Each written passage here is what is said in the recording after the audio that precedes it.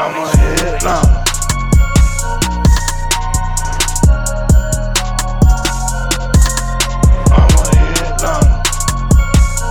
Here we go. What's up, y'all? I am Chris Chows. Welcome back to the show, man. We got a good crew here tonight. It's me, it's Chris, it's Jake. Jake's back from the desert, man. Did your balls like shrivel up and fall off by now or what? Dude, 100%. I don't care what anybody says. Arizona, specifically Phoenix, Arizona, should be reclassified as the Devil's Taint because it is hotter than Africa there. They're just it's dry though, right? So it's not humid. But like, just picture yourself in your kitchen and you're cooking something in the oven and you preheat it to 400 and then you open the door and that blast of heat, like that's what it feels like all day, every day. At one time, I was trying to record a video at 9:30 p.m. outside on the back patio, and it was 97 degrees still. I was sweating through my hats. I'm like, I can't do this. Like, I'm sweating. I look like fat bastard out here just trying to record a video. I'm like, it's not going to work. That's like turning your oven on and preheating, then diving in, rather than just getting... dude. All right, so that analogy doesn't make sense to me because now you guys know that I don't cook, so I don't know what it feels like. You have no idea what it's like to open an oven. Yeah, but I'm sure it's not fun. I'm sure it's terrible. Yeah, he's like, is that the same as a microwave, or is that different? Yeah. Or no? Is that like opening up the door when the delivery guy comes by, or no? It's like so at Hooters when that hot chick walks by. That's the heat that you get, man. That's the. Except it's not as enjoyable. Yeah. Nowhere near as enjoyable. Yeah, at least one of them's good stuff. Yeah. I mean, can you imagine it being almost 10 o'clock at night, still 95 plus degrees outside? I mean, that's why everyone in Arizona and also my family that lives in Texas, they just live in air conditioning all year long. Dude, I mean, we had to lower the in-laws thermostat. I'll tell you that, because people out there, to them, 75 is nice and cool because they're used to 100 degrees. Yep. I get in 75. I'm like, dude, we got to crank this thing down to 69. You know what I mean? We got to get it down in the 60s up in here. 69. That's right. I mean, we don't have to go any lower than that, but we got to get at least 69. Yeah, that's good stuff. Good stuff. Welcome back. But I mean, we got a happy trails because it's the man himself, Mr. Ryan Fitzmagic. He announced his retirement after 17 glorious seasons with all 32 teams, apparently. But I mean, he finishes off his career 34,999 or 90 yards, 223 TDs, and 169 interceptions. There's nice. Lovely 69. But the best hamburger meat in the NFL, man, he is done. He is gone. There is no more Mr. Ryan Fitzpatrick. I mean, Coach Chows, go ahead. I have to ask you this. Before we get into the numbers and whatnot, I'm going to ask you this. Is Ryan Fitzpatrick a first ballot Hall of Famer, Chows? He's not. He better not say no. He Here better we not go. say yes. Hell no, Ryan Okay. Fitzpatrick is not.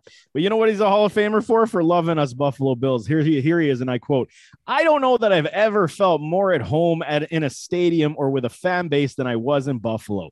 Those are my people." Yeah, that's because End he didn't quote. spend more than 3 years with another team. So Stop he had his it, man. longest tenure Stop with it. the Bills. Stop it right now, man. Give the man some credit where it's due because he is the man. He's the golden boy. He's exciting to watch. Like when he was with Tampa Bay every once in a while, and you'd see the beard coming out from the chin strap, and he was just like, he was Ric Flair wooing all up and down the field. Like, to me, that was super fun to watch. And like, that's what I remember about Ryan Fitzmagic towards the end of his career. Did I really care too much about him in Buffalo or with the Jet? No, not really. Like, I didn't pay that much of attention to him. But once he went to Tampa, things just changed, and he immediately became like a fan favorite, somebody who I wanted to watch, every single week, watch the highlights of. So I will miss him, but I have a feeling we're going to see a little bit more of him here in the near future. Someone needs to get a camera on Fitzmagic a lot. Yeah. I mean, I don't remember his early days with, St. Louis and Cincinnati, and even like the 1 year deals he had with like Tennessee and Houston, but the Bills and the Jets, like that was my first introduction to Ryan Fitzpatrick, who you can call him Ryan Fitzmagic. There were a lot of other times where he was Ryan Fitztragic, especially with that 1 year in the Bills, when he threw like 25 interceptions. Easy, but damn it. Man. But I'm absolutely there with Jake though. The 2 years he spent with Tampa Bay, I mean, he was just chucking it down the field. It was like, you know what?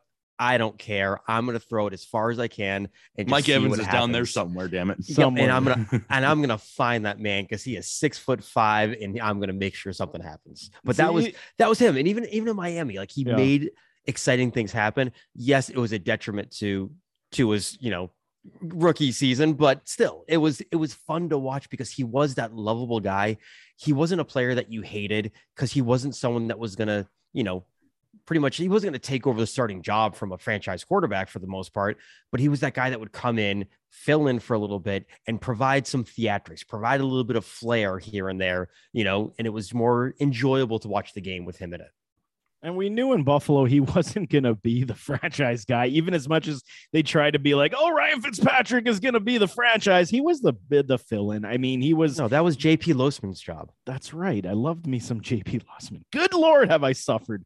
But you see, man, I mean, Fitzmagic, it was good times with Stevie Johnson, with Fred Jackson. I mean, those are good days, man. I mean, we did try. I mean, we were basically a 500 club for the most part, but I mean, there was excitement on the field. But yeah, when he went to Tampa Bay, it was that one game where he took over and it was like 5 touchdowns, like 450 yards or whatever it was, and he became an instant sensation. Speaking of Stevie Johnson, how underrated was Stevie Johnson? That's a name I haven't heard in a long time. He is so underrated that a lot of people probably listening to this have no idea who the hell he is. And wash your damn mouth out for saying that. If you I know who he is. I know. I'm just saying. But if you don't, yeah. But he's so underrated that I don't think people even.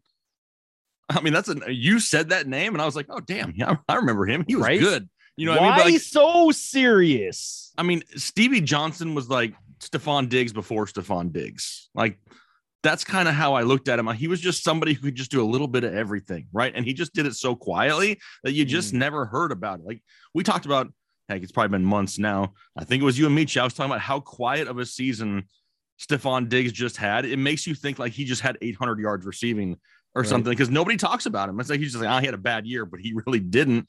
Maybe it's a Buffalo thing. Maybe you just go to Buffalo and just get forgotten about. I don't know. I don't like this. I don't like where this conversation's Other going. than Josh Allen, everybody else just gets forgotten about. No, Buffalo is where people go to play a half of football and then retire. No, man, that's when you're off the team completely. Freaking Vontae Davis, get the hell out of here. But no, it's true, man. Stevie was for real. He was the first Bills player in Bills history, I think, to have consecutive 1,000-yard seasons outside of, I believe, Eric Moulds. I was going to say Eric Moulds would have been my next best. Yeah, it's because, I mean, it's crazy. Even Andre Reed, man, he never had back-to-back 1,000 yards because, I mean, even though the K-gun offense was there, I mean, it was just the way that they spread the ball around to Thurman and threw the ball to Thurman. It never was. The best part of Stevie's game was that release in the route run off the line. Like, it was just ridiculous how many times he cooked Darrelle Revis, and everyone's like, no, that can't happen. And he did it on the regular, man. Like, no respect for Stevie. Oh, his footwork off the line was insane. But a lot of people have no idea who he is. It's true. Go Google it. You'll see. Give it a Google. Yep. Go on YouTube and watch some Stevie Johnson highlights. It's worth it. Yeah. Well, specifically say Stevie Johnson versus Darrelle Revis, and you'll smile, especially for Bills. You know what's crazy is it feels like he's been out of football forever, doesn't it? Yep. How old do you think he is? He's not that old. He's 37. I would say, 39, 40? He's 35. Yeah. I mean, he's younger than us. Dude, he hasn't played since 2015. It's crazy. And he's younger. Holy And I think crap, he was a fifth. He was a 5th round pick or something like that. That I don't know. Okay. Well, I just have his season long stats pulled up, and he had 4 years in there of greatness, and then it was bookended by 2 years of nothingness on the front and the back. That's right. That sounds like Stevie. Well, that makes me feel really old. Dude, doesn't it? He took PEDs in those seasons. That's why. Yeah. Why was he hanging out with Brian Cushing? He must have been. Probably. Will Fuller too, even though Will Fuller wasn't around. What happened to Will Fuller? I don't know. Is he just like done with now? Like, does nobody care anymore? I think he's on PEDs still. He's trying to get it out of his body. Is he? I don't know. I mean, that's like an easy out. I mean, you can always just blame him for PEDs or he's hurt, and like everybody's gonna be like, oh, okay, I get it. He's self-testing at home. He was on the PEDs this past season so that he wouldn't get hurt because he actually was healthy. Right. And he probably could have played the rest of the season because of those PEDs, but then the guy got suspended. So he's like, well, I'm off the PEDs, so now I'm going to play like 3 games and then just go right to IR. Yeah, basically. I think that's why nobody wants to sign him, man. He's speed and goodness with PEDs and nothing else after the fact. But Speaking of cyborg-esque individuals, there was a big day in the Rams organization, and I mean, some good, some bad, but I mean, we'll start off with Aaron Donald, man, and his massive contract extension, 3-year, $95 million, roughly $40 million raise over the 3 years. Like, good Lord almighty. I mean, I'm over here struggling to eat, man. I'm over here trying to get, like a cup in my hand in front of the store. And you got Aaron Donald signing up with Kanye West and Dunda, freaking sports to get his massive bag of tricks. And I'm sitting here like, come on, really? $95 million over 3 years? I don't even know what that is, man. What's crazy about that is you're going to talk about another person here in a second. Is the salary cap done with? Like, is there a salary cap? I mean, let's be completely honest. It might as well be Major League Baseball. I mean, it doesn't feel like there's a salary cap anymore. The way that they can structure things, the amount of money that the Rams have and continue to spend is absolutely mind-blowing. To look at the Aaron Donald deal, and that's arguably a similar deal was done the exact same week. I mean, 2 in 1 week, that is nuts when you still have the amount of talent they still have on their roster. I mean, I like to see it. I mean, it's fun to watch and stuff, but man, it's really starting to feel like the salary cap is just like, it's just a thing in the past. It's just a talking point, but I don't think it really matters anymore. I think what they're doing is kind of similar to what the Patriots did, not this offseason, because they did absolutely just jack nothing, but the previous offseason when they signed all those big contracts for all those tight ends.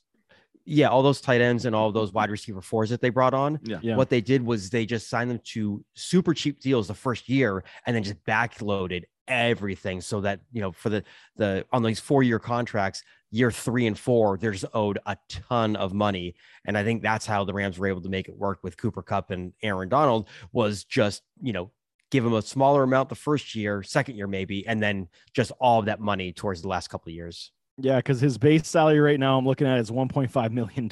So yeah, that's how you can do it, man. You backload the contract. Bonuses. Like right now, his dead cap $73 million. So you can tell it's all in bonus money.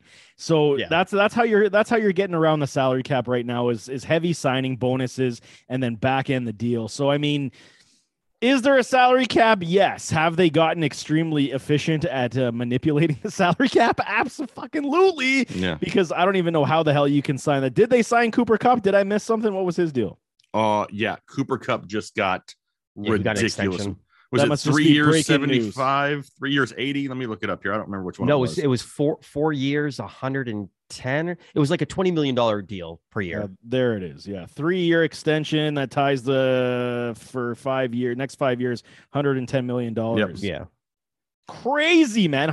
One of the highest paid wide receivers. And well deserved. Which is well just absolutely well deserved. Absolutely. Yeah. I mean, but when you're putting up Calvin Johnson numbers 2 days ago. Can you imagine just signing checks like that back to back, in a week? Just imagine how many zeros have been involved in the Rams front office. It is crazy, crazy money they're throwing out there. I got to make friends with Stan Kroenke, man. I mean, seriously, how do we get in touch with this individual? Dude, I'll be a tackling dummy in practice at this point. Like, I just want to check from him. I don't know. I just want to know what it feels like. He's got they must be making pretty good money. I'll be his chair, for God's sakes. I'll sit up against the wall and just be his chair. I ain't about to have his balls rest on me. Okay, like I got to draw the line somewhere. Hey, baby, free money's free money, man. So this I'm looking at the Rams actual cap space that they have remaining. This is before the Cooper Kupp deal. Yeah. Before they made that extension, they had about $10 million in cap space left. So you've got to think that he's not, he's probably getting maybe like $5-6 million. Or whatever his base salary is this year and the next year going forward, they're going to be strapped for cash for a while. And with no draft picks, I mean, it's really boom or bust for them. They're going for the other Super Bowl again. Let's see if I can pull up Cooper Kupp's contract here. You guys talking? They have a bunch of guys though that just want to win. Sure, they're making a lot of money, but I don't see very many divas on this team to the point to where I can't see it in the future of people starting to take pay cuts to keep teams together. Like, it seems like overall they've built a squad that wants to continue to just do this over and over and over again. Yeah, absolutely. And I think that's what we're going to see is we're going to see people that are going to be willing to take less money because they know it's a team that's going to be able to win. They're going to be able to compete. So they're gonna be like, you know what? Yeah, I'll give you a hometown discount just so I can come here Yep. and play and have a chance for a ring. And I'm looking at their free agency list for next season at the end of next year. There's no one that I can think of looking at this list where I'm like, you know what? I absolutely have to re-sign this guy. Darrell Henderson might be the most popular name on this list. So there's no one that they really need to bring back after this season. So the fact that they don't have a ton of cap space isn't the worst thing in the world. The draft picks, yeah, that's going to be an issue. But I mean, if you keep reloading, you keep bringing back the band like Tampa Bay's been doing, then this is a team that can compete for a championship for the next 2 to 3 seasons. That's a good thing right there, too. Let me get both your opinions on this because Chris just mentioned Tampa Bay. So we know Brady, retired, unretired. He's back for who knows how long. Whatever is going to happen, then he's going in the booth. Does LA and Matthew Stafford become the new age Tampa Bay Buccaneers? And pretty soon we're going to see everybody going to LA just to stay there with Matthew Stafford and Sean McVay until Stafford has ended his career. Like, I could totally see that happening. Like, I would. That kind of transitioning from Tom Brady and the Bucs to LA and Stafford. Well, with the limited competition you have in the NFC, exactly. I mean, you're basically punching your ticket to the NFC Championship every single year. So I mean, yeah, absolutely. Because if you're a veteran, you know, you've made your money early in your career, you're still chasing that ring. You're absolutely. I mean, it's like a team in the NBA. You know, back in the day when they had the big three with LeBron and D Wade and Bosh, like random free agents were just signing with Miami. Like now with Golden State, same exact thing. Yep. So I think teams are, you know, looking at the Rams and they're like, crap. You know, Brady probably has another 10 years left, but regardless, you're looking at the Rams and you're like, Brady, this is a team who's going to be competing for a Super Bowl for the next 5 years. So let's jump on that bandwagon. Let's just sign a super cheap deal so I can try to get a ring. Yep. Yeah. And this Cooper Kupp deal is interesting because, I mean, it was his money this year, the base salary was almost 15 mil. It's $14.8 million. So by them doing the contract extension actually gives them a lot of wiggle room on the cap. So that number is probably going to drop to around 6 or 7. So, I mean, they're manipulating the cap extremely well. And I mean, yeah, okay, fine. You're signing what, $200 million over the last 2 days, but hey, it brings you championships. That puts it's only money. It's only money. You can print it. Sure. I print some in my basement. We're good. Dude. Yeah. You've never shared with us. I've never been caught yet, so I'm keeping it quiet. I gotcha. But I mean, Darrell Henderson, speaking of the devil, I mean, he's dealing with a soft tissue injury. I don't know if that's really anything to, discuss. That's just his pride. It's basically, I mean, it is what it is, but soft tissue injuries are never good. We know this. And rookie Kyren Williams broke his foot, man. So, I mean, everything is looking up for Cam Akers. Damn it, Kyren, man. I was hoping that, he's going to be one of these dark horses that's going to steal Henderson's job and become the Austin Eckler in LA, man. That's what I'm thinking of Kyren. It's high praise, I know, but I think that's what he's going to be. Let's go, Jake Funk. Boo. Yeah. Boo. Yeah, I don't know. I'm still Funk. I know that's awesome. Way to drop a Jake Funk reference. Yeah. I just can't get on board with Cam Akers yet. I still can't. Like, it has nothing to do with Cam Akers, has nothing to do with his opportunity. I just still to this day, I haven't seen Cam Akers since the Super Bowl. Like, I haven't seen anything. How is he progressing? What does he look like? How far along is he? How much has he improved? Like, there's like nothing on Cam Akers. And it's just like, all right, until I start to see that, like, I'm going to be a little bit worried. Full disclosure, I started watching Travis Etienne tape yesterday. Ooh, and I already know how you feel, Chows. I already know how you feel. And I put him in today's video and I talked about going 6 to midnight. But the reason for me getting more excited about Travis Etienne is I started to see video of Travis Etienne and what he's doing right now. Not like, oh, well, this is what he's doing. It's just hearsay. Like, you actually start to see him on the field. You see him lining up in the slot. You see the chemistry with Trevor Lawrence. You can see these other things happening. And it really makes a difference when we're coming to a conclusion on an analysis for a player. Cause like Cam Akers is a great talent. I love Cam Akers. I love him being in LA, but until I want to see him healthy, I just can't get excited. I mean, a lot of people want to say, oh, look what he did when he came back. Dude wasn't very good when he came back. The only reason he put up any type of fantasy numbers is because he was getting 20 plus touches, which is great. That's cool. But if he needs 20 plus touches this year because his efficiency dropped so much, I don't know if I want to have to rely on that every single week. If he's not what he used to be, I have to be a little bit more cautious personally. I hope he's 100%. It would be a great story, but I haven't seen it yet, and until I see it, I can't hop on that bandwagon. Yeah, what concerns me is that when all this, Cam Akers return hype started was when he was, rehabbing from that Achilles injury, and people are like, oh my gosh, like he's not human, he's doing this, he's doing that, and everyone's getting excited, myself included. And after the Super Bowl, all those videos kind of stopped. So it makes me think, is he actually, continuing to recover as quickly and as well as he did before? Or is he just not completely shutting down those kind of videos right now because his camp doesn't want that hype to kind of get out? And it's almost like they're kind of keeping it a little bit of a secret. So I think there are two sides of it there. I right there with you, Jake. Love Cam Akers as a talent. I love his opportunities this year, but I need to be able to see where he is at in his recovery, because it's already early June and the season is just a few months away. So where he is most likely going to be leaned on to be that lead back and that, kind of that bell cow with, Henderson banged up, Williams banged up, who's going to really be able to be there? So I need to see some sort of proof that Akers is starting to progress and can at least, obviously he's not going to be the same player that he was before because of the kind of injury he had, but at least show us that he's going to be able to come back 80%.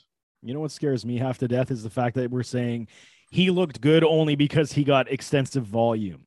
That does not bode well for a guy who just is coming off an Achilles injury with no spell back really in sight at this point. And that is fucking terrifying beyond measure, especially when you're talking about where his ADP sits and the draft capital you're going to have to spend to get him. I'm with you guys. I think Cam Akers is a good talent, but I mean, as much as the Rams are looking to go ahead, I mean, this run game could be something that isn't top end like we're thinking, and 20 plus touches a week, man, you're talking re-injury all over the place for Cam, and oh my God, it's scary stuff. Now his price isn't expensive. I mean, that's kind of baked into it a little bit. Round 5, round 6. Let me look here. No, end of the third. See, that's too high for me. That's too high for me. Like, I agree, 100%. I'm not willing to take that risk. Now he falls to the 5th, okay. Then all of a sudden I'm on. But in the third round, if he's your RB3, sure. Yeah, absolutely. Yeah. If you're in the third round and you're taking your third straight running back, then I don't mind it. Yep. Or if you're in the, like you said, if he drops to the 5th round, then he's your RB3, absolutely, I'm okay with it. But you look down that list a little bit further, and there's guys that are in that area, even of the 5th or 6th round, that I still like a little bit more. Like, I like Josh Jacobs as my running back 3. I like Elijah Mitchell and Travis Etienne. Exactly. Those guys I like as my number 3 too. So it's not like I'm just like, oh, well, Cam Akers is the only guy in that area. Like, there's other guys that are competing for the same spot that we would take him at. So it's not ideal for Cam Akers, but he has a ton of support everywhere. Every single time I talk about Cam Akers, people think I'm crazy for not loving Cam Akers. And all they're doing is they're being blinded by the box scores, and they're seeing production, but they're ignoring the inefficiencies. And that's a problem. It's a big problem, and it's going to continue to be a problem unless, magically that Achilles is made of, silver and gold, and he's fine. But silver and gold. Isn't that like a holiday song? Yeah, exactly. It is.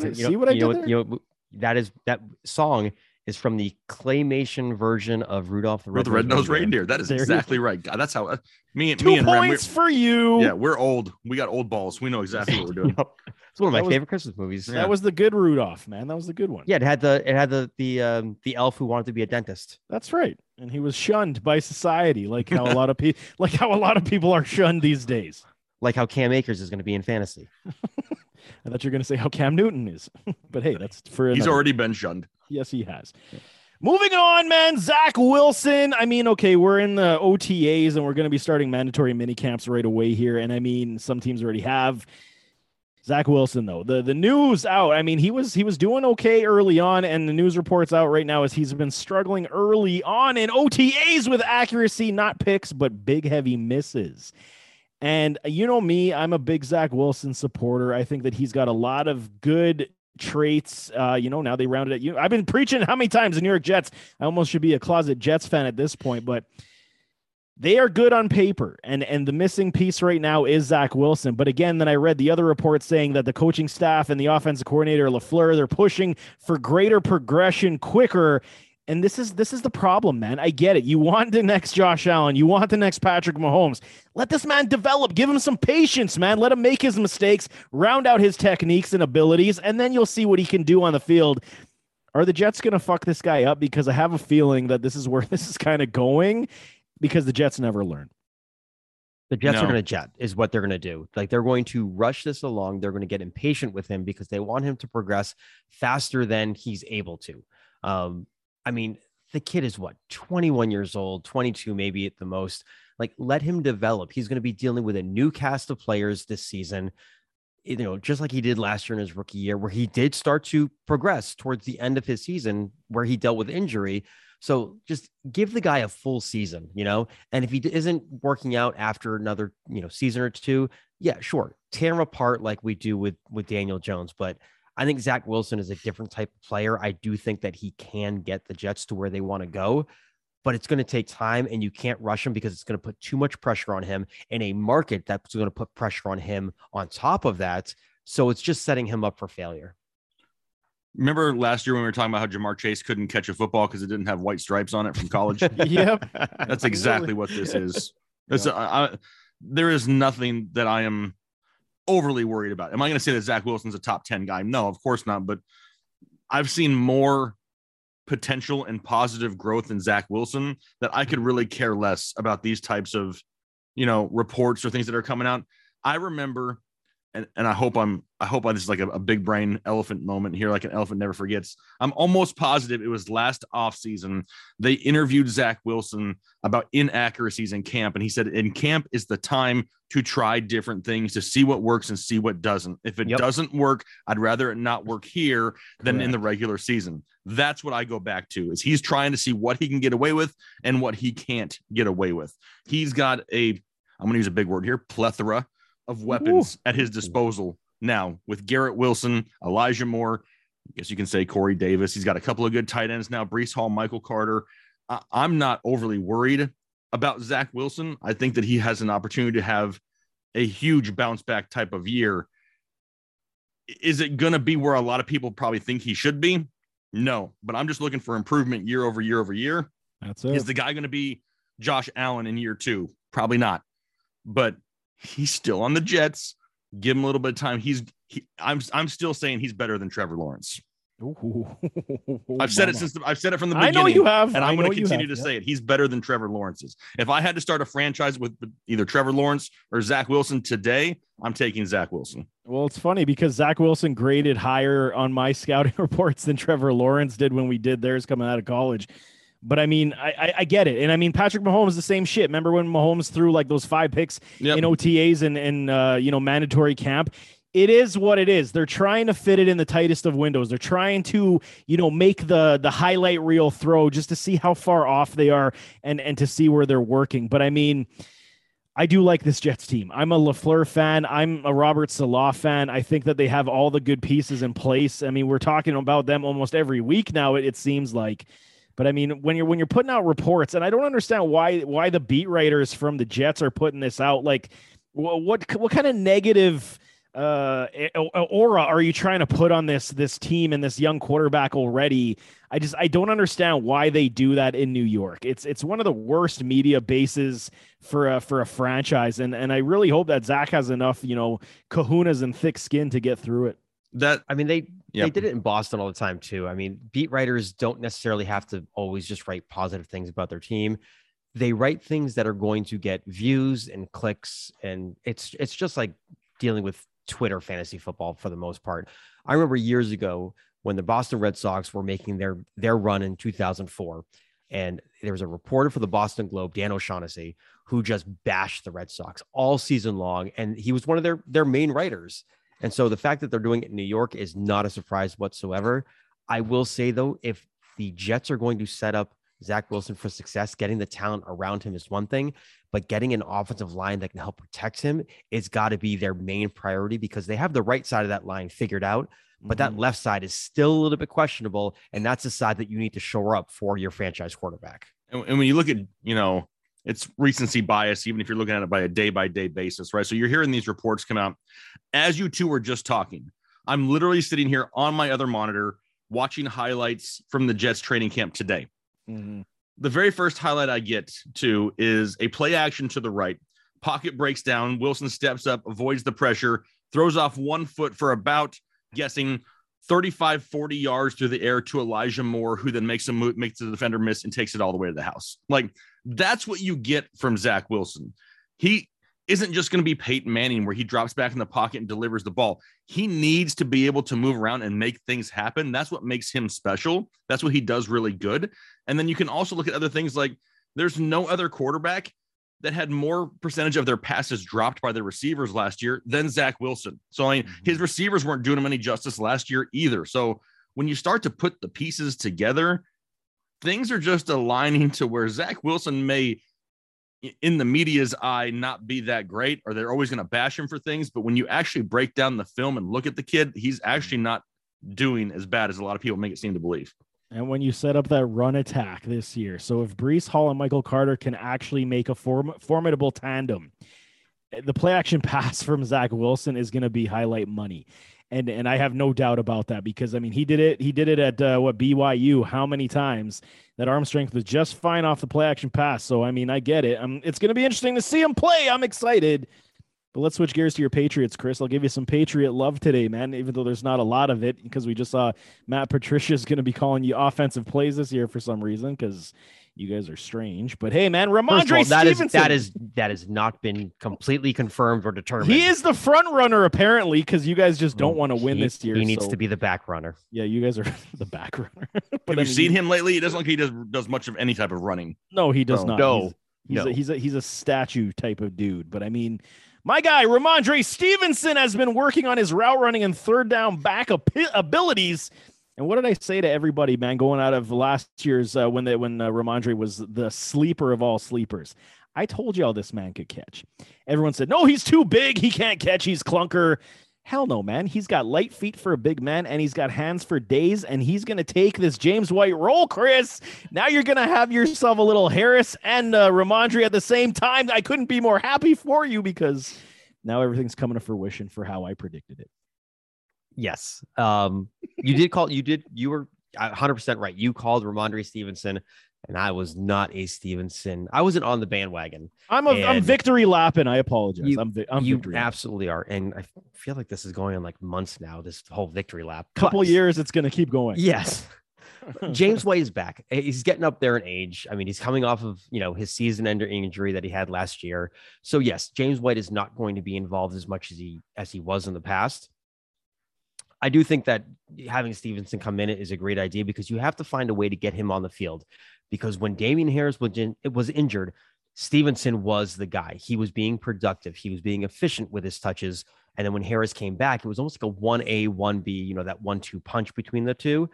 So I do think they need to find a way to get Stevenson more touches. And if it means that he takes over more of a James White role, I'm absolutely okay with that, because Mac Jones is not someone that's really pushing the ball down the field a lot. He's not someone that's going to get you 250 plus yards a game and 3 touchdowns. It's going to be a little dink and dunk.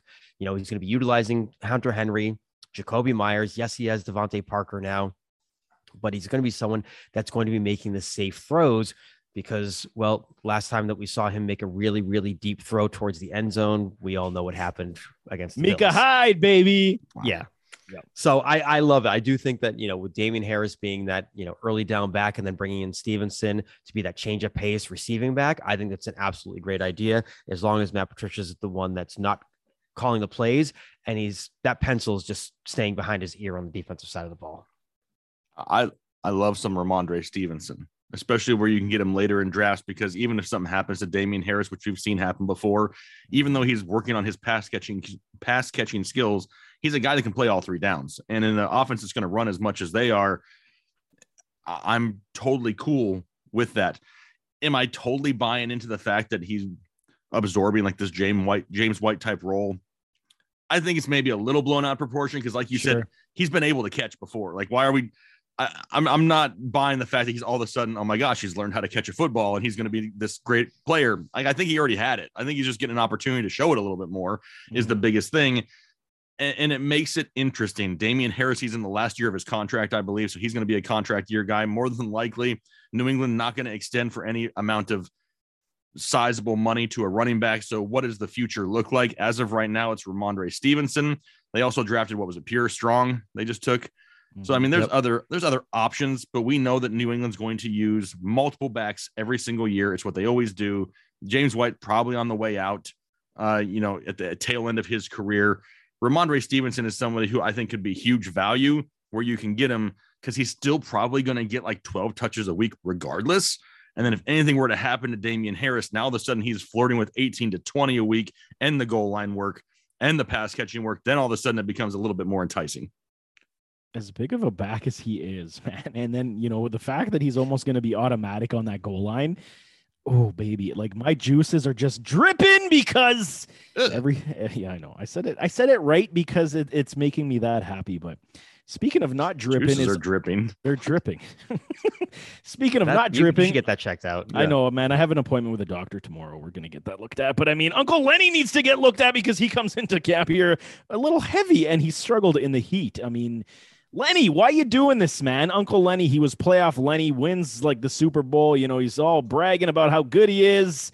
And now you're gaining the weight again, man. You're eating Happy Meals every day, and now you can't even run in the hot Tampa weather. So what the hell is going on with Uncle Lenny? Are we concerned? Is he going to get back into shape? Is that what he's doing here? Because, I mean, he's supposed to be pegged for a monster year, and this is not a good sign.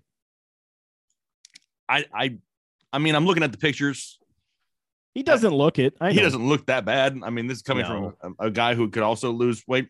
But, I mean, we're going into the summer months here of June, July, August, where these guys are going to be working out a lot. And it's not going to be any issue for these guys to get. It's like the whole Najee Harris thing, right? Yep. Everybody talking about how Najee's gained this weight. And he's like, man, I'm 2 pounds heavier. Like, back off. You know what I mean? Like, I'm not worried about it. These guys could lose 6 pounds taking a dump. You know what I mean? So like, I'm not overly worried about what they look like right now. They go out there, they sweat a little bit, they get back in shape, they get back in the workout room. And I mean, give the guys a little bit of a break, right? I mean, especially somebody like Leonard Fournette, we don't want him running a whole lot in the offseason because we don't know if his ankle can hold up to it. So we need Uncle Lenny to take a few months off. If that means he's going to work harder to come back, that is what it is. But I'm not overly worried about this. Is Leonard Fournette a top 10 fantasy running back this year? No. I think you want to say yes. It's so close for me. It's close. I mean, who's really going to steal touches from him this year? I mean, healthy, in shape, with a Tom Brady, no Chris Godwin. I mean, you got PPR up the wazoo coming to his direction. If they hadn't have drafted Rachaad White, and I get it. I mean, I'm not going to say Rachaad White's going to be the guy either, but I think by having Rachaad White in the mix, and then by also having Gio Bernard still there, I believe as well, right? Yes, he's the Keyshawn Vaughn still there. Yeah, he's nothing. I'm not worried about them, but if they get 2 touches a game, that's 2 less touches going to Leonard Fournette. You know, that's what I'm trying to say. You 2 touches here, 3 touches here, and 2 touches here.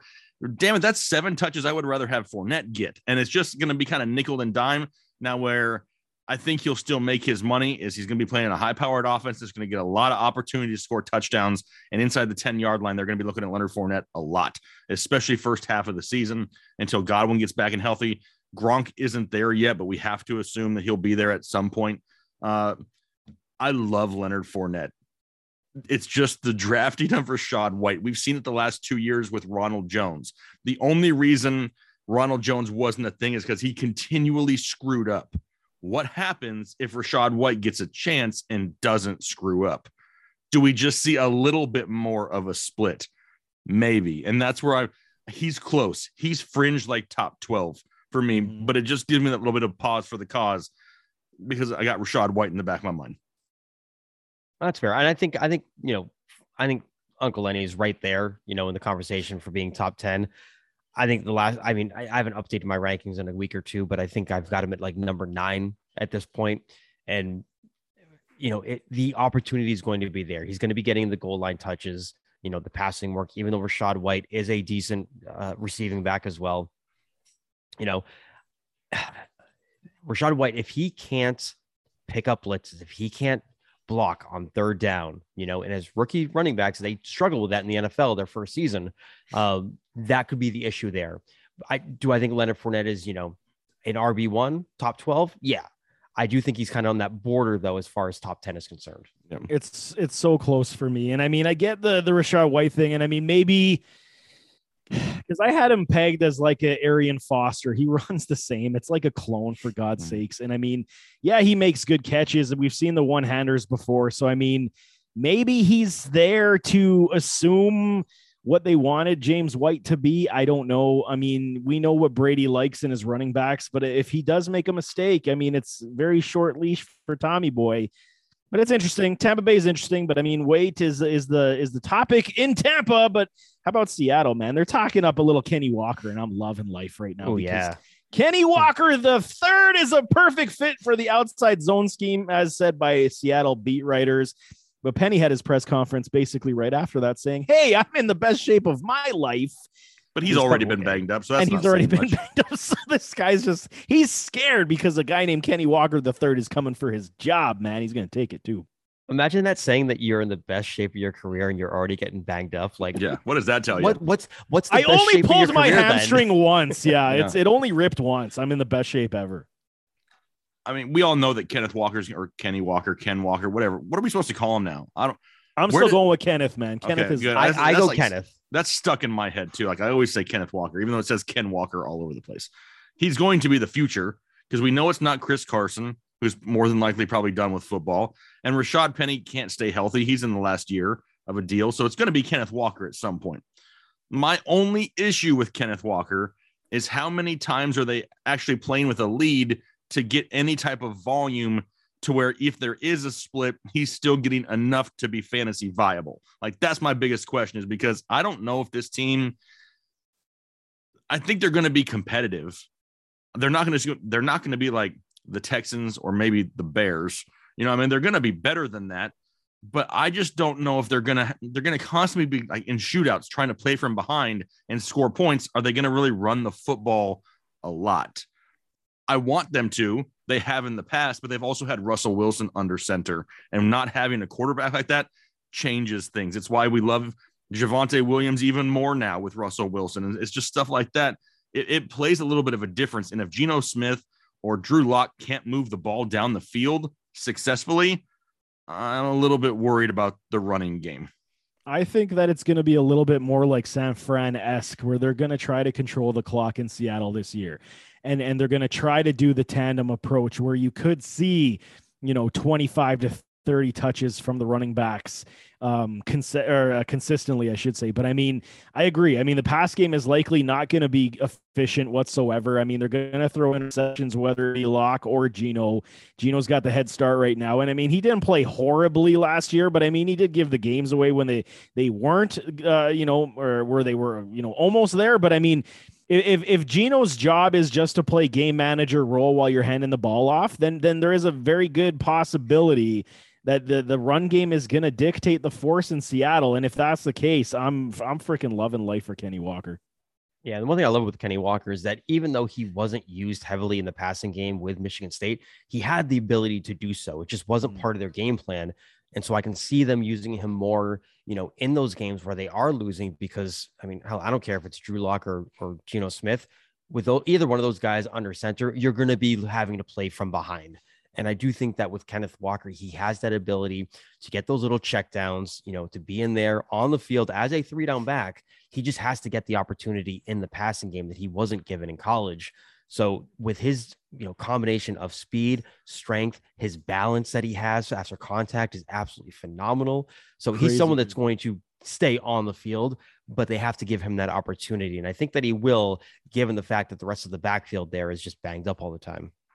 Then why the hell haven't they traded DK Metcalf yet? Because they still need that field stretcher to not see stacked. They're still holding out hope. I mean, they're holding out hope, but I mean, it's like they're getting to the point now where he's just going to end up walking next year and getting nothing for him. So if your game plan is to just control the time of possession and run the football a lot, you're basically just saying, all right, we're sacrificing our last year of DK. He's going to walk. We're not going to get anything for him.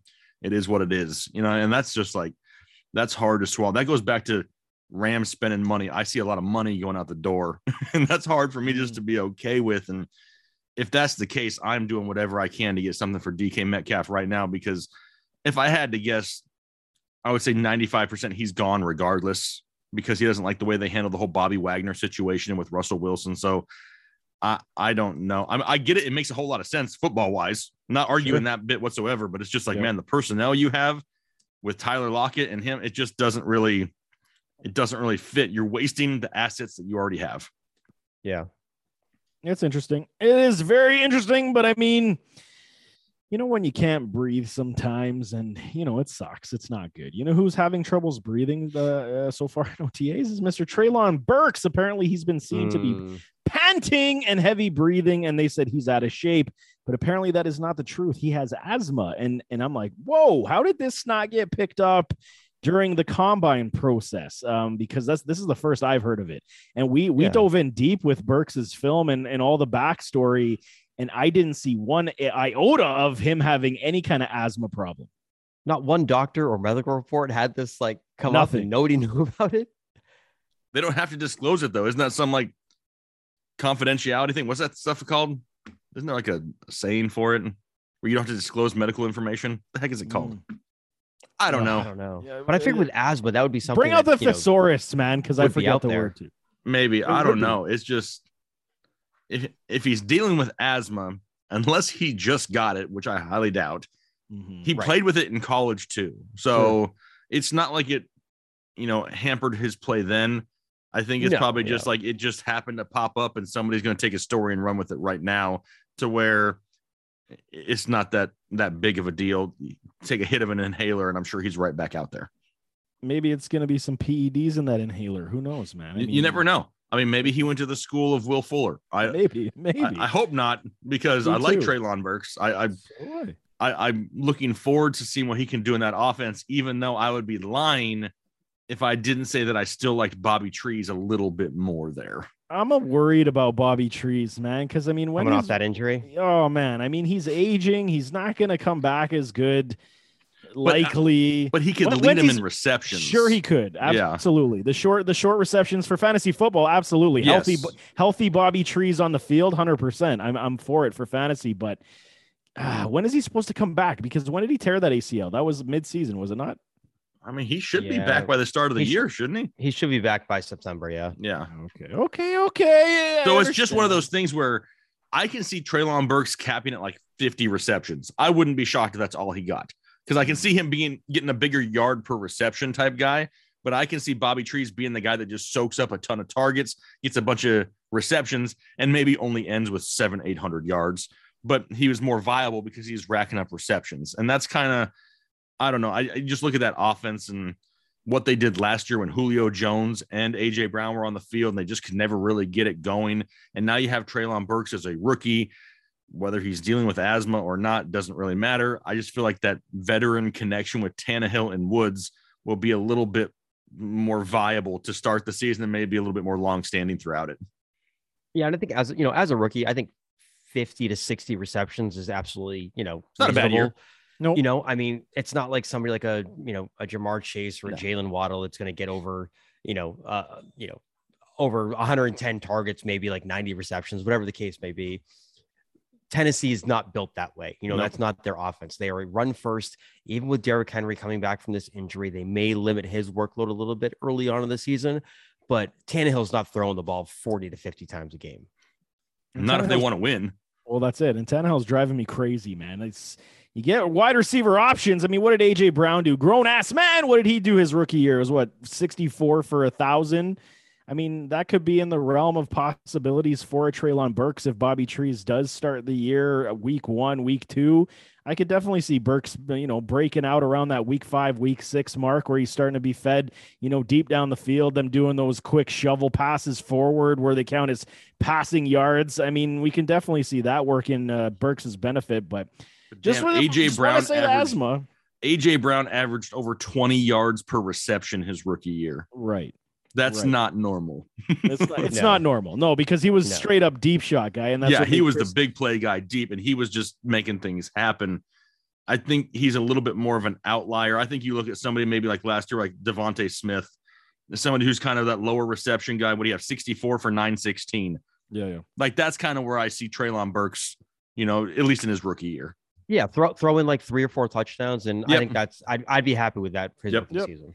Yeah, it's because thanks a lot, Ryan Tannehill, for supporting all these weapons. We really appreciate it. But I mean, Jerry Jeudy, he goes from domestic Jeudy chap. He goes from domestic violence potential charge to being dropped to now tweaking his groin.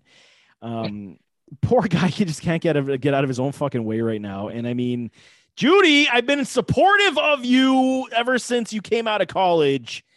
And now you're dropping passes, early on in your career. Now you're starting to get injured and you're doing dumb shit on the off field. So I'm starting to, say I'm going to Jeudy chop your ass off of my freaking rankings because you're really, really bugging me right now. I don't think I'm worried yet.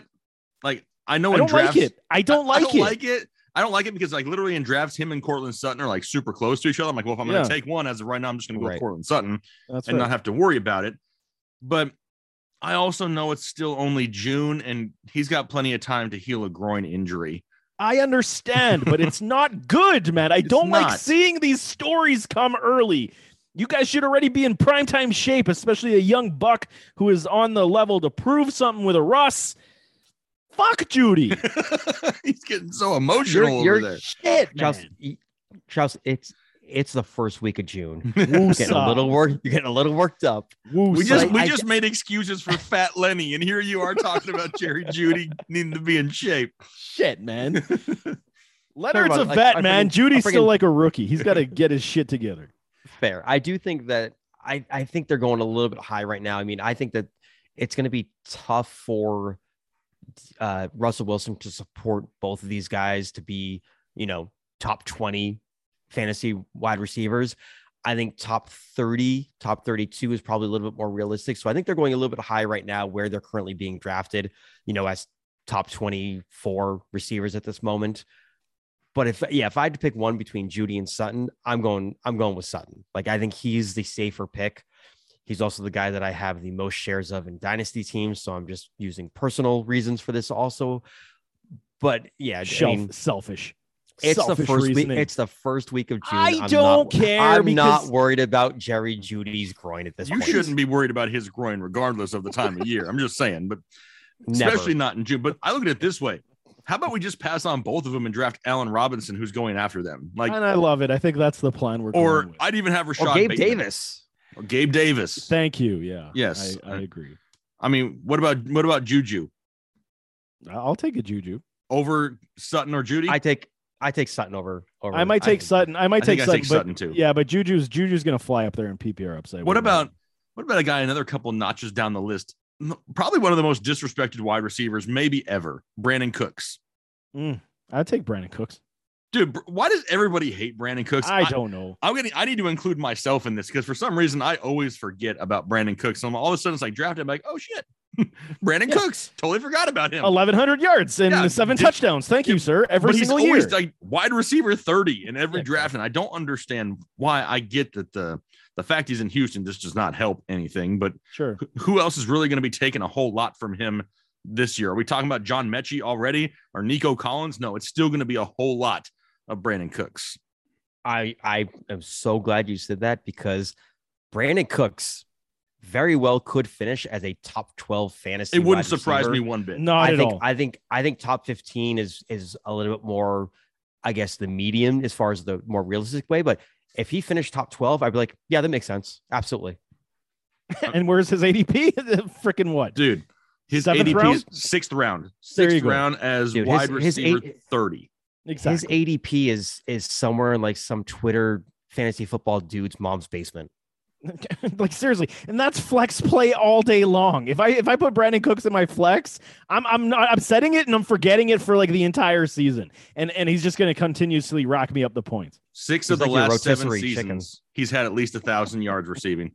See, exactly, including the last 2 in Houston. That's right, and he just keeps getting traded and looked over. Like, what did this man do in his life? And I don't Davis know. Mills is his quarterback. Well, that's part of it. I get it. But he still produced. So I'm saying like he still produced with Davis Mills. That's right. And as Davis Mills as a rookie. Yeah, absolutely. I mean, sure, he benefited the beginning part of his career by playing with, Drew Brees and then went to Tom Brady. Yep. And then he went to Jared Goff, but still still produced. And then he's kind of like just quarterback proof. And honestly, I was just going to say, he absolutely is. I don't hate Davis Mills. I mean, he's not elite by any means, but heck, he looked his way 134 times last year. Why not do it again? And you get him for a super cheap price. And what was Davis Mills' completion percentage? Like 66% last year. So, I mean, hell, I'll fucking take those odds every single day. I'll take it. I will say with Davis Mills, there have been a buddy of mine who covers the Texans, has watched him in camp so far, says that his confidence level is way down from last year. So there's some concern throughout the Texans organization about Davis Mills. But I mean, hell, maybe Fitzpatrick wants to come out of retirement, come play for Houston again, and then let's see Brandon Cooks just absolutely go off. Like, why would his confidence go down? Because his neck grew another inch. Sorry.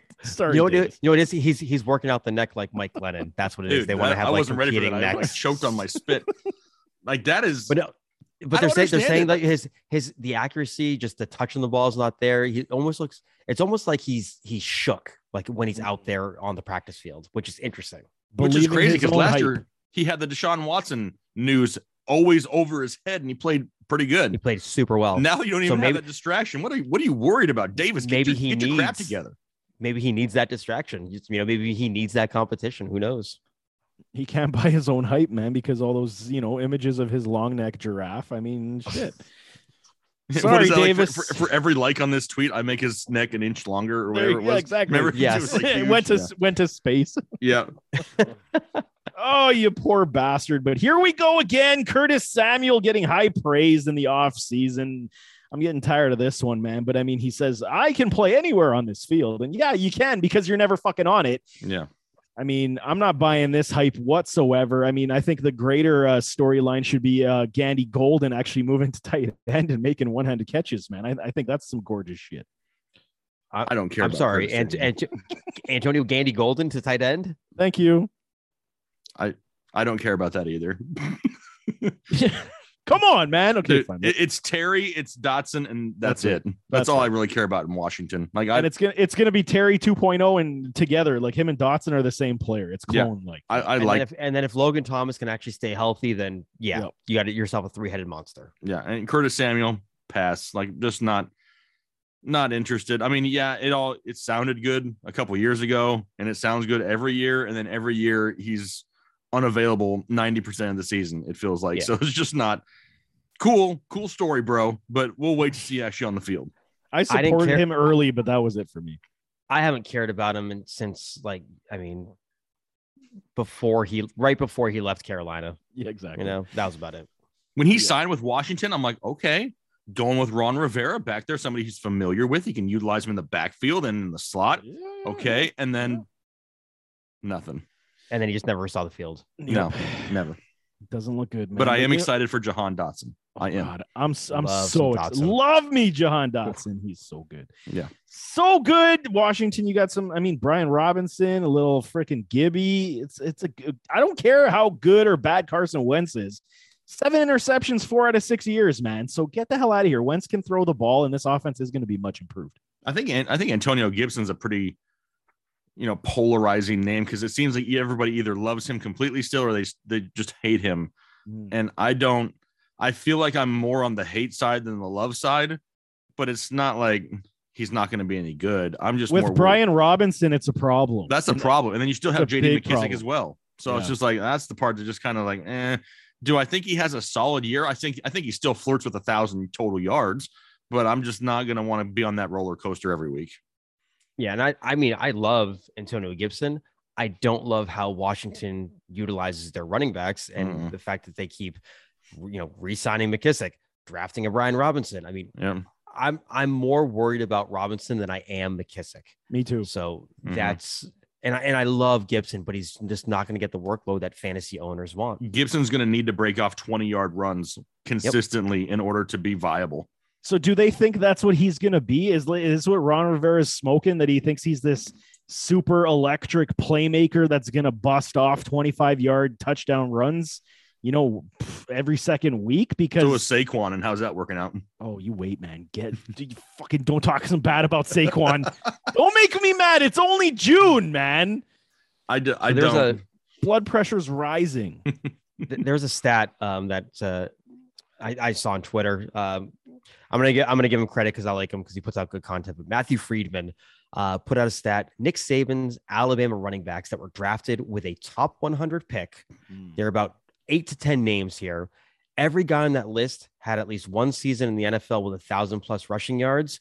Brian Robinson could be that next player. I'm not saying it's this season, but it's a trend that Brian Robinson is very well going to be following at some point in his career. Robinson's a good running back, man. And I mean, underrated skill set. He's got those light feet for a big man. He can catch the ball and he's a bulldozer on that goal line. So, I mean, when you're looking at a player where you want to have a dynamic flip, because I mean, Gibson, did he have the goal line power? Sure. At times. Yeah. Was it consistent? I mean, you could argue it, right? And then McKissick, isn't running up the middle. So you get a bulldozer like a Brian Robinson scoring you touchdowns when you need it. He's going to be the touchdown vulture. He's going to be this year's Gus Edwards, for God's sake. Oh, absolutely. I mean, when you look at Robinson, he's got good speed. He doesn't really have that breakaway, explosiveness that you'd like to see. But he has really good burst. He has enough, agility to kind of move from side to side. And the guy can catch the ball out of the backfield. So they have 3 viable pass catching running backs in that offense. But he's definitely more of that power back that you want at the goal line where he could be vulturing some touchdowns. That's a big concern too. Kind of like a James Conner role that we saw before Chase Edmonds got injured. I'm just not excited about it. Okay. I'm back to Dotson and McLaurin, and that's it. Okay, fair enough. Let's move on because he's not excited. I mean, are we excited about the Ravens this year? Because rumor has it they're going to be going back to their 2019 ways and going super run heavy, where they had 678 rush attempts that year. And I mean, no more Hollywood. Hollywood is gone. And I mean, now you're going to get, hopefully, I mean, we saw J.K. Dobbins just completely destroy his trainer on the bag. Did you guys see that clip? Yep. I mean, no, he looks healthy. Dude. Go look it up, man. He destroyed that trainer. Now, I need more than that, Chouse. Like, I got to see more. I know. I get it. But that was enough to make me be like, all right. Like, that's the first I've seen. Yeah, you're back on my radar. I see you again. I had J.K. Dobbins as a must-have guy last year before he got hurt. Right. I love some J.K. Dobbins, and I especially love it now since Gus Edwards still not 100%. If J.K. Dobbins is 100%, he may be a league-winning draft pick for you because right now J.K. Dobbins is currently running back 20. Yes. If he's 100% in that offense, dude's going to finish top 10 and it may even go higher. He can catch the ball. He can run between the tackles. He's good on the goal. He can do anything. And if he is healthy, I'm just hoping I will take J.K. Dobbins in the 4th to 5th round every single draft that I possibly can, as long as I think he's healthy. Yeah, I mean, Charles, you were talking about, going back to the 2019 Ravens. So I had to look up exactly how the breakdown looked. Mark Ingram had over 200 carries. Right. Lamar Jackson had 176, and then Gus Edwards with 133. It was what, like 670 or what? What was the number? The total number was 596 rushing attempts. And that's insane. But the fact that it was almost 600 rushing attempts, and the majority of it, 80% of it was between 3 players. Yeah. Right. So, yes, the Ravens have a plethora of running backs, behind J.K. Dobbins. Lamar Jackson is still going to be going.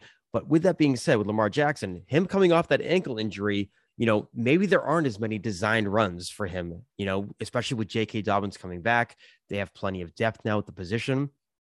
And a point that Jake brought up, in I believe in multiple shows and videos is that with these mobile quarterbacks, as they start getting older, Lamar Jackson is now going to be 25 years old, maybe, the fact that if he keeps up this pace, those injuries could start piling up where he is your franchise quarterback. You're going to want to see that workload kind of lessen a little bit and really continue to progress as a passing quarterback, which we did see from him last year. If J.K. Dobbins can come back, It'll take him some time, I think, to get back into the swing of things. We saw it with Saquon Barkley when he came back from his ACL. It took him a few games before, to kind of knock the rust off a little bit. But if J.K. Dobbins can do that, and if you can get him, as the RB20, RB21, where he's being drafted, you've got yourself potentially the steal of the draft. Yeah, that's enough. I'm excited right now. We're just talking about it. So am I. Do we care about Mike Davis? Do we care? Hell no. We saw what he did or what he didn't do in Atlanta. So no. Hell no. I'll pull a little Smokey from Friday. Hell no. I don't think I care either. Like it doesn't enter my mind too much. I hate that that's just one other person that they added that I really wish they wouldn't have. But I saw at times last year, Devontae Freeman would produce in this offense. And if Devontae Freeman can produce in this offense, I could produce in this offense. I mean, it makes me think that if Gus Edwards isn't healthy, that Mike Davis is somebody we should pay attention to. Fair enough. And it just depends that I don't know enough about Gus. But if Gus isn't good to go, talk about all these carries. Mike Davis could be in line for 180 touches and nobody's even thinking about it. I know. I think I'd be more worried about Justice Hill than Mike Davis at this point. Didn't they draft another running back? Correct me if I'm wrong. Tyler Beatty. Yes. Whatever. Indeed. I like to call him he's a baddie. He's a bad man. You're a baddie. You're a bad man. And I mean, but he's like that a Justice sounds Hill. Weird. I know it's very weird. Things are like dripping. That's why. Dripping and batty. I mean, Beatty, whatever you want to call it. But I mean, he's another Justice Hill. So I don't know, man. I mean, you know how the Ravens love their tight ends and the running backs. So I mean, this is going to be very interesting. I'm excited for JK too, but I mean, we shall see. But hey, man, do you guys want to play a game? Because let's pull back a game that was critically acclaimed and it was loved by all. It's called Are You In or Pulling Out? And yes, that's done on purpose because this is a great game that we have. Are we talking about couches or your love for your couch, man? You shouldn't have gotten rid of that one because it's good. But let's go, man. Are you in or pulling out on Mr. Aaron Jones this season? What do you say, fellas? I'm so far in. I am so far in. Like I can't be in anymore. This is so weird. No, I mean, I don't know. I love Aaron Jones, but I don't want him to be my number one. And right now his ADP is like fringe end of first round. And I would prefer to get him in the second round as my number 2 guy. But we've seen what Aaron Jones does in this offense without Devontae Adams. He's averaging like 23 fantasy points per game without him. I think that we see similar, but I also think we see a lot more AJ Dillon this year as well. I still love the efficiency of Aaron Jones. And if I can get him in the second, I'm so far in. Yeah. Aaron Jones. Yeah. Aaron Jones is a guy I would want as my RB2. Yep. And like, if he's there, early third round. Yep. I'm in. Based on PPR potential upside, because of how this offense now has to morph because of no Devontae, I'm definitely in. Yes. Are you in or pulling out on Saquon Barkley? You knew I had to all freaking in, like balls deep in. Yes. Yeah. This is getting dirty. I pulled out already, so I don't know what's going on. I've already pulled out. I don't think I ever put it in to pull it out, but I'm out. Burn me once, shame on you. Burn me twice, shame on me. Burn me 3 times. I don't know. I get a vasectomy. Yeah. Exactly. Are you kidding me? He can burn me more than gonorrhea. Let's go, Saquon. Wow. Okay. No, I can't. I just can't. I'm not. I was doing something earlier in the week. Maybe I was like mock drafting something for a video, and it's like literally the year that you could end up. This is totally off topic. My bad. Christian McCaffrey, Saquon Barkley, and Ezekiel Elliott can be your 1, 2, and 3. You either win or lose on draft day. Yep. You're either there's no in between. Over, or you will not win a game. You're going to win by 800 points, or you're just going to finish in dead last. Dead last. Exactly. 100%. Yeah, no in between there, but holy Christ, man. 2 players in and we're already off the rails. Uncle Lenny, are you pulling it or pulling? Are you staying in or pulling out? Shit, I'm messing my own shit up. I'm still in on Uncle Lenny. Okay. Yeah, I'm in on Lenny as my RB2, certainly. Yes. Agreed. I'm still in on Uncle Lenny. I like me some Lenny. Drop those pounds and get better in the Would you be in on Lenny at the 12th pick of the first round? No, I would not. Okay. No, I'm I'd be hesitant passing. there. Yeah, I'm passing. Well, see here, you should have said yes. You know why? It was a trick question, Chouse. Because if you're picking 12, you're picking finish 13 too, and then he's your That's number right. 2. So who That's cares? see shit, man. Dude, this is It's- why. You know, I drink too much, and you got me confused. Charles is like, well, what if I'm in a 14-team league? Yeah, Yeah, exactly. Yeah. I only play in 16 teamers. Yeah, man, I'm not touching him there. That's no good, man.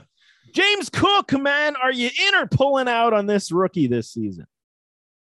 Just this year. Just this season. I love Devin Singletary still. Like, I hate that he's not going to get. Dude, Devin Singletary did not play bad last year. No, he did not. He was not bad last year when given an opportunity. And that's where I have my little bit of pause. Just James Cook alone, I'm in. I love the talent of James Cook. His fantasy football upside this year, I think I still believe a little bit too much in Devin Singletary, and I'd have to be out. Yeah, I like James Cook as a player, Like shaking, but I'm not taking him in the single digit rounds. If he drops like the No. 11th or 12th, absolutely. But right now, where he's going towards the end of the 9th, I've got No I mean, way. it's I a just little high can't. for me. I mean, at this point, it's like, who do you want, Singletary or Cook? Because they're both Cook. being drafted around the same area. I would rather have Cook, but I'd also would rather have neither of them at You're that silly. point. You're silly. Yeah. And I'm gonna come over there and slap the taste out your mouth, because I've been telling y'all it's Alvin Kamara light. I'm telling y'all. And you wait and see, man. You got holy shit. But Look but at his rookie it does season. not matter, man. It Why does do you not hate We're matter. talking about Singletary? redraft. We're talking I about don't hate redraft, not Singletary. Do you know what? dynasty. Do you know what I hate about Singletary? I'll tell you what I did. Okay, I'm gonna caveat that. What I dislike of, I'm getting all hot and bothered. It's warm in here. Singletary is Are good. things dripping? It's not dripping anymore. Things have dried up because we're talking about Singletary, man. Things don't happen with this guy. But it's okay. He got 7 touchdowns, was what, 130 away from 1,000 yards. But what happens with Devin Singletary? He's a volume guy. And if he doesn't get the volume because Josh Allen runs the ball, he messes with his mojo and then it just falls off the cliff. He drops too many passes, hence why they looked for another running back. Because if Singletary was good enough to be consistent in catching balls, you know, then he wouldn't have had the Bills wouldn't have had a situation where they were looking to upgrade. So for me, what have I been preaching the whole time? I wanted Travis Etienne in Buffalo simply because of the breakaway speed. It's what the Bills don't have. James Cook gives this to you now. So it's outside runs. He can run in between the tackles and in the pass game, make one man miss, and he's off to the races. I think you're just going to see, it may not be volume based, but it's going to be high efficiency based for a James Cook. I believe this year. I am all in, and I love it. Will James Cook be a top 30 fantasy running back his rookie season? I say yes. Okay. I say no. That's why I'm out. I'm going to slap the taste out your mouth. I say he's fringe there, but I'm playing both sides. Okay, you bastards. Marlon Mack, are you in or pulling out? Oh, get me far away from that man. Yeah. As far away as you can. I'm nowhere near in. I'm so far out. Yeah, I'm soft actually is what it I wouldn't touch him with your dick. Oh, this game is too good. Tyreek Hill, man, you staying in or pulling out? I'm still in. I'm still in with Tyreek. I don't care about the quarterback situation. I think he's going to get the targets. He's going to be able to make plays happen. I'm in on Tyreek. I'm still in, but I probably won't own a whole lot of him because he's still so high there in the second round that depending on how the draft falls, I'm probably still going to be looking elsewhere. I think that there's other guys in similar areas, maybe even a round later, that I would rather have instead of risking it with Tyreek Hill.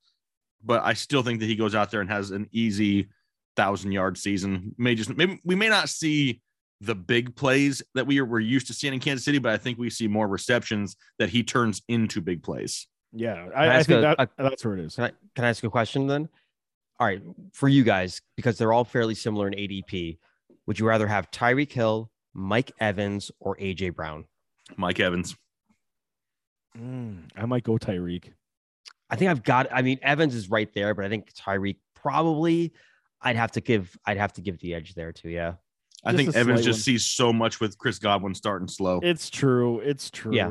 I mean, he absolutely would get up to the fast and start technically Gronk isn't there yet. Right. Which even with Gronk there, I do think Gronk signs at some point between now and the start of the season. But yeah, I agree. AJ Brown, grown ass man, staying in or pulling out? You already know where I stand on him. You're going to be forever in. I'm out. Mm. I look at it this way. You have a low volume passing offense with a quarterback who's not really known for being overly accurate and efficient. And it's not like AJ Brown is there by himself. You still have Devontae Smith and Dallas Goedert, along with like 16 running backs to utilize in the pass catching game. I don't think it's bad. Like, I don't think he's going to go out there and just totally suck, but I don't think he's going to have the opportunities that maybe he's seen in the past. That big deep threat that we just talked about with him in Tennessee, especially his rookie year. Like, that's all they used Devontae Smith for last year was deep balls. Like, that's what he did. So what's going to happen now? If there's only so many deep targets to go around, are they going to split them? And then it kind of just like washes each other out? Because that's kind of where I see things going there in Philadelphia. I think with AJ Brown, he's such a big body receiver, like he's a different type of player than Devontae Smith. So I think AJ Brown, you can move him around a little bit more where he is more of that physical kind of a player. And I don't think it's that much of a drop off from, say, Ryan Tannehill to a Jalen Hurts. So I do think where Philly, they're not going to be able to put up as many points, say, as Tennessee probably will. But I think with AJ Brown, he's still going to give you, top 12, that low end wide receiver one kind of production. For where he's sitting is what, 10th wide receiver. He's hovering in the range I do not like, man. Yeah, it's high. It's high. It is high. And maybe it is. When we see a Devonta Smith, maybe they morph him back to like Alabama days where he is more the guy playing in the slot, playing on the line, and AJ Brown goes back to being the deep guy. But it's close. I'm not even going to answer this one. I'm in and out. I'm in and out because, that's the safety of it. No team threw less than the Eagles last year. Yeah. And it's going to be difficult, man, for sure. Brandon Cooks, man, we still in. I think we're all in, right? We're all in. We already all in at the same time. We're 2 thumbs up, baby. touching 2 thumbs up. We're crossing the streams here. Yeah, we're totally crossing the streams on this one. Holy, I did not expect that one. Oh my God. Adam Thielen, are we in or out on this, man? Oh, we're in on. I'm absolutely in on Thielen. I'm 100% in because of where he's going in drafts. Like, I don't think he's the same Adam Thielen he used to be, but he is so ridiculously cheap. He's down at wide receiver 38. Stupid, dude. I'm so far in on that. Me too, man. I think I broke something, man. I'm so in. Chase Claypool, we're in or we're out? I'm out. I'm in. I'm in for where he's going. Okay, I think at his current ADP, if he could be my wide receiver 3, I'm cool with that. Hell, in the 10th round, he could be your number 4. Fair. I don't mind. I just don't want to have to rely on the guy at all. Like, I hear you there. I can see the season starting off with Mitchie Biscuits, and at some point they're going to turn to Kenny Pickett, and then they could have different favorites. You still have Deontay Johnson there in the mix. I actually like Pat Freiermuth the most in this offense. As far as the passing offense goes. Yeah, I love him this year. Yeah, it's good stuff, man. Last one is an interesting one. Is Sammy Watkins, my former boy? Are we in or are we out? Sorry, never heard of her. Yeah. Ouch. Damn, Sammy, he doesn't like you. Damn. I'm probably going to say out because I'm more in on Allen Lazard. Oh, interesting.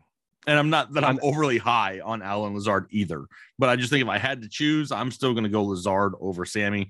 So I can't be in Sammy if I like Lazard more. Yeah, and I just dude, you never should have invited me to play this game. I am not mature enough. I told you it's critically acclaimed. I just got very confused and disturbed all at the same time. But I just can't trust Sammy because who knows? It's like, how many games are you gonna get out of him? 5. Can I add a player? Yeah. What about Kadarius Toney? Oh, I'm out. Okay, good. Because I want to be. I want to be in too, but I just can't trust this man right now. I don't either. But I think that he's one of those guys that he's right now wide receiver 53, and he's either going to finish as like wide receiver 45, or he's going to finish like wide receiver 18. Like he has like the span of this guy is so huge that if he's on the field, I think that he's an absolute game changer. But I'm just not sold that he's going to remain on the field. Would you guys rather have Claypool, Toney, or Tyler Boyd? Boyd's the cheapest one of all of them, isn't he? If you could only draft one, because they're all going like they're all going in the 10th round. What'd you just say? Boyd, Claypool, Tony, and Claypool. I don't like it. I'll probably go Tony there because you're going for electric playmaker, and I'll always take a playmaker over potential steadiness. But yeah, I wouldn't like it. I'll wait another round and take Devontae Parker. There you go. Is that an option? Yeah. I'll wait two more rounds and go Jarvis Landry. There you go too. Yeah. See you later. Or if you're our boy Mac, you wait until the 12th round, you get George Pickens. Exactly. Yeah. So no, I don't. I probably surpass all three of those individuals at that point. And say, I'm not fair enough. A wide receiver that round. There you go, man. That is the games. That is, being dirty and canceled on iTunes and Spotify. But hey, can we get reported for this? No, we're explicit. Okay. We're fine. Okay, good. Yeah. Because if we're going to report it, this is going to be the show that would get reported. So we keep it clean, man, just like everyone else should. But nevertheless, let's get the hell out of here, man. So on that note, that is the show. Thanks so much for tuning in. To all listeners, thank you for all the support, and we'll see you next time. Stay safe and be kind to each other. I'm out.